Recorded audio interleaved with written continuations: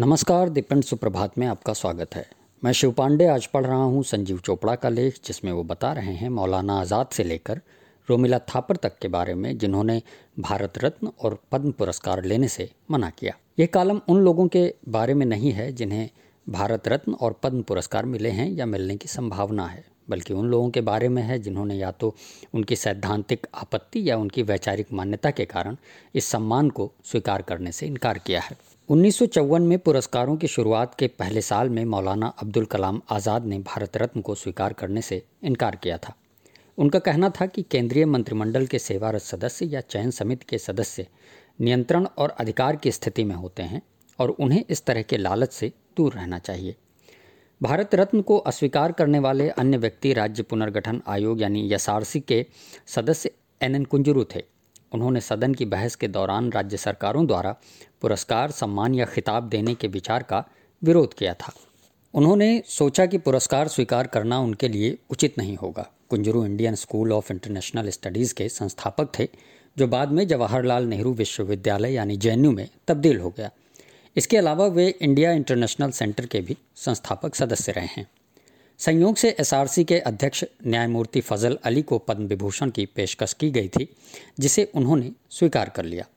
न्यायमूर्ति फजल अली को इससे पहले खान साहेब, खान बहादुर और Order of the British Empire की भी उपाधियां मिली थीं। 1 मई 1942 को वायसराय लॉर्ड लिथगो ने उन्हें नाइटहुड सम्मान से नवाजा था। राज और स्वराज यानी ब्रिटिश शासन के अधीन भारतीय सरकार और स्वतंत्र भारत की सरकार दोनों द्वारा सम्मानित व्यक्ति का वो एक दुर्लभ उदाहरण है। एसआरसी के तीसरे सदस्य के.एम. पणिक्कर को इनमें से एक भी सम्मान नहीं दिया गया, लेकिन वे राष्ट्रपति द्वारा 6 साल के कार्यकाल के लिए राज्यसभा में मनोनीत 12 सदस्यों में से एक थे। ये 1959 में भारत के संविधान के अनुच्छेद 4(1) और 80(2) के अनुसार कला, साहित्य, विज्ञान और सामाजिक सेवाओं के प्रति उनके योगदान के कारण था। भारत रत्न और पद्म पुरस्कारों की जब शुरुआत की गई थी तो वे केवल जीवित व्यक्तियों को दिए जाते थे।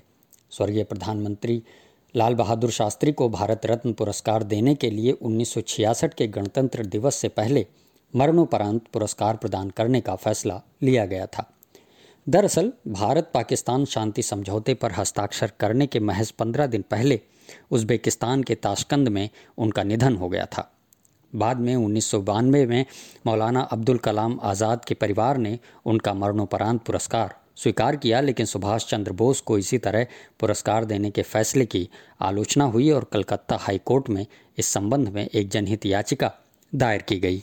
याचिका में तर्क दिया गया कि सरकार ने 18 अगस्त 1945 को बोस की मृत्यु को आधिकारिक रूप से स्वीकार नहीं किया था।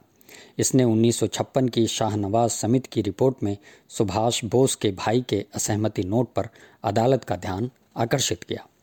जनहित याचिका में कहा गया था कि जीडी खोसला की 1974 की रिपोर्ट के निष्कर्ष को अंतिम नहीं माना जा सकता। इसके अलावा बोस के परिवार को लगा कि अब इस पुरस्कार को प्राप्त करने में बहुत विलंब हो चुका है। संयोग से जनवरी 2020 में सुप्रीम कोर्ट ने राष्ट्रपिता को भारत रत्न देने की मांग करने वाली एक जनहित याचिका को खारिज कर दिया। शीर्ष अदालत ने कहा कि वो भारत रत्न से बहुत ऊपर हैं, लोग उनका बहुत सम्मान करते हैं। महात्मा गांधी के लिए भारत रत्न क्या है? असल में गांधी के जन्मदिन को अब संयुक्त राष्ट्र यानी यूएन द्वारा अंतर्राष्ट्रीय अहिंसा दिवस के रूप में मनाया जाता है। भारतीय कम्युनिस्ट पार्टी मार्क्सवादी के सदस्य कॉमरेड EMS नंबूदरीपाद और बाद में ज्योति बसु को पद्म विभूषण से इनकार करना पड़ा, क्योंकि उनकी पार्टी ने उन्हें इसे स्वीकार करने की अनुमति नहीं दी थी। CPIM मार्क्सवादी के बुद्धदेव भट्टाचार्य को 2013 में पद्म भूषण देने का निर्णय लिया गया, लेकिन उनकी पार्टी ने फिर से वही रुख अपनाया। दिलचस्प बात यह रही कि चीन और तत्कालीन सोवियत संघ दोनों में सरकारी पदों पर आसीन कम्युनिस्ट नेताओं को राज्य पुरस्कारों को स्वीकार करने के लिए जाना जाता है। स्वामी रंगनाथानंद ने पुरस्कार प्राप्त करने से मना इसलिए किया क्योंकि उनका मानना था कि ये सम्मान रामकृष्ण मिशन को एक संस्था के रूप में दिया जाना चाहिए था, न कि एक व्यक्ति के तौर पर अकेले उन्हें। हालांकि नोबेल शांति पुरस्कार के अलावा किसी संस्था को पद्म विभूषण दिए जाने का प्रावधान नहीं है। 2011 में सहकारिता और हस्तशिल्प आंदोलन के पुरोधा और दक्षिण अफ्रीका में भारत के उच्चायुक्त लक्ष्मी चंद जैन के परिवार ने पद्म विभूषण के मरणोपरांत सम्मान को स्वीकार करने से इनकार कर दिया, क्योंकि जैन राजकीय सम्मान स्वीकार करने के खिलाफ थे। पत्रकार निखिल चक्रवर्ती और वीरेंद्र कपूर के अलावा शिक्षाविद जीएस घुरिये और इतिहासकार रोमिला थापर ने भी पुरस्कार लेने से किनारा किया। उन्होंने महसूस किया कि राज्य संरक्षण स्वीकार करने से उनकी स्वतंत्रता प्रभावित हो सकती है। हालांकि पत्रकारों, लेखकों, सामाजिक कार्यकर्ताओं द्वारा राजनीतिक दर्शन या सत्ता में सरकार के कार्यों के खिलाफ अपने विरोध को चिन्हित करने के लिए अपने राष्ट्रीय पुरस्कार लौटाने के कई और उदाहरण हैं। अपनी बात के समापन से पहले यह उल्लेख करना महत्वपूर्ण होगा कि 1969 में आचार्य JB कृपलानी ने एक प्राइवेट मेंबर बिल पेश किया था, जिसका शीर्षक था conferment of decorations on persons abolition bill 1969। सदस्यों ने पार्टी लाइन से ऊपर उठकर चयन प्रक्रिया में कुछ हद तक तर्कसंगतता लाने की ज़रूरत के बारे में बात की। हालांकि ये प्रस्ताव पारित नहीं किया जा सका।